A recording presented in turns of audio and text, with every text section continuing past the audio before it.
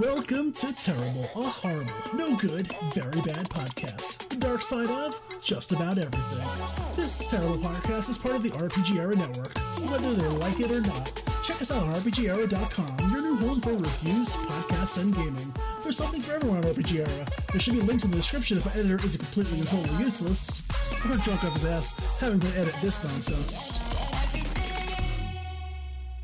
Welcome to Terrible, a horrible, no good, very bad podcast where I talk about the absolute worst things in the universe. I'm your host, Frank. The views expressed on this podcast are mine and mine alone and may or may not, mostly may not, be reflective of the core values of RPG Era. Feel free to insert allegedly anytime I say something controversial, because suing me would be terrible. This week we're talking all about, and it's pronounced about Canada, not a boot.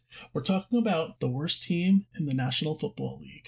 Oh boy, here we go. My favorite team, sadly, Gangrene, the New York Jets. For our British fans, we're talking about real football, American football. But I do like one of your soccer practices, and we'll get into that, I promise. Also, big shout out to AFC Richmond. Go Greyhounds.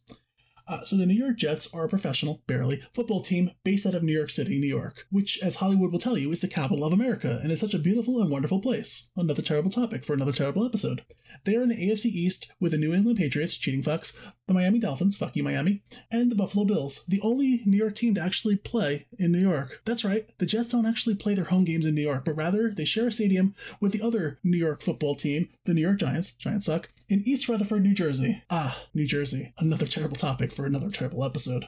The team is owned by a walking pile of dog shit named Woody Johnson and is run by his idiot brother Chris. I hope one day they'd be rich enough to have one of my idiot siblings run something I own right into the ground. This episode is not going to focus on the fact that these clowns should sell the team. That's a given. But rather, the lackluster performance over the past 40 years or so, and what the NFL should do to fix this. And soccer fans actually might know where I'm going with that. So, I was born and raised in New York. And like any good, respectable New Yorker, I was born a Jet fan. Whatever nuclear catastrophe or brainwashing cult processes and makes Giants fans, I'll never know. Honestly, I don't really care. The Jets have always, at least in my lifetime, been the worst football team in the National Football League. There are plenty of other terrible teams.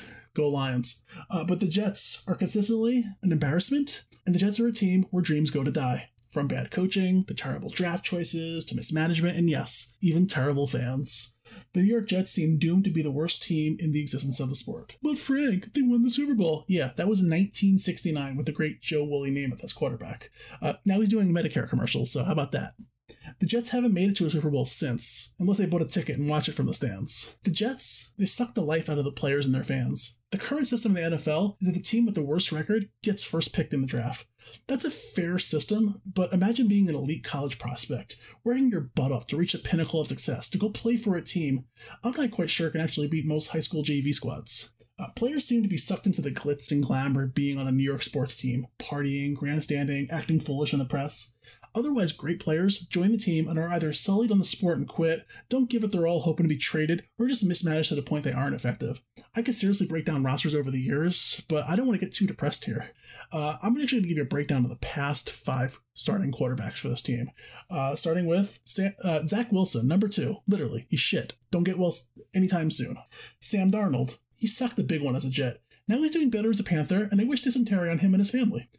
Christian Hackenberg, I can't be sure, so I'm guessing, but allegedly either a closeted drug addict or a functional, mentally challenged fella. Geno Smith,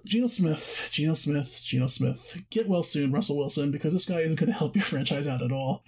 You'd have better luck picking up some guy off the street or letting your backup kicker suit up. Throw the ball, Geno, and no, not to the other team. Man, I don't want to say this. I really don't want to say this. Mark Sanchez. Go butt fumble in hell, you terrible piece of shit. You are an embarrassment.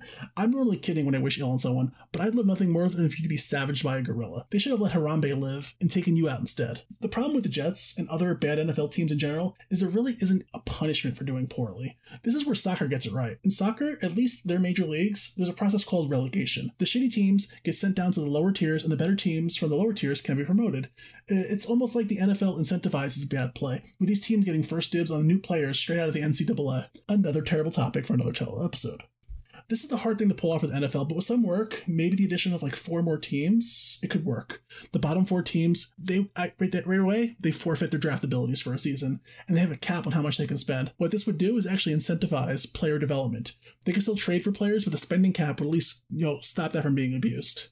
And in general, New York needs to stop with the self-aggrandizing bullshit. You're not the best city in the world, and your teams are not the best in their leagues. When's the last time a New York professional sports team won their league's championship? The Knicks, 1973. The Giants, 2012, but again, fuck the Giants. My beloved New York Yankees, 2009. The Rangers, 1994. The Mets, 1986. The Islanders, who suck, 1983. The Brooklyn Nets, 1976. Build stars. Focus on the game and rebuild the reputation. The fans, you too, you need to step it up. I get it. New York sports teams suck.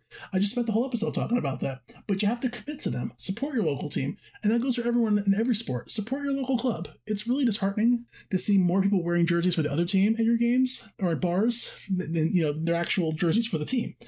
Like who you like, but to quote the late, great Tammy Wynette, stand by your man. I would love the Jets to win the Super Bowl in my lifetime. Hell, at this point, I'll settle for them playing in the Super Bowl. But until then, I'm going to suffer, and I'm going to hate every waking moment of my fan experience, but remain ignorantly hopeful that on any given Sunday, they just might get their shit together. That's been Terrible, a horrible, no good, very bad podcast. I'd like to thank you for not being terrible and listening to the show. If you'd kindly go to wherever you get your podcast from and give the show a rating, I'd greatly appreciate it. I only want 5-star reviews. Hell, go bomb the competition with 1-star reviews if you want to make our team look good, okay? I'm just kidding, like Jason, unless you're going to do it. Terrible is part of the RPG Era Network. Check us out at rpgera.com. Want to give us your money? Patreon.com/RPGera. Monthly Patreon exclusive episodes, bonus content from this and all of our other shows, and even a live show on Sundays where you can watch the fall of our founder as he makes poor life choices that will likely end up on national news one day. That poor son of a bitch is at 4th and long and needs a Hail Mary to keep on going. Remember, today is the first day of the rest of your life, but so was yesterday, and look how that shit turned out. Thanks for listening. That's terrible.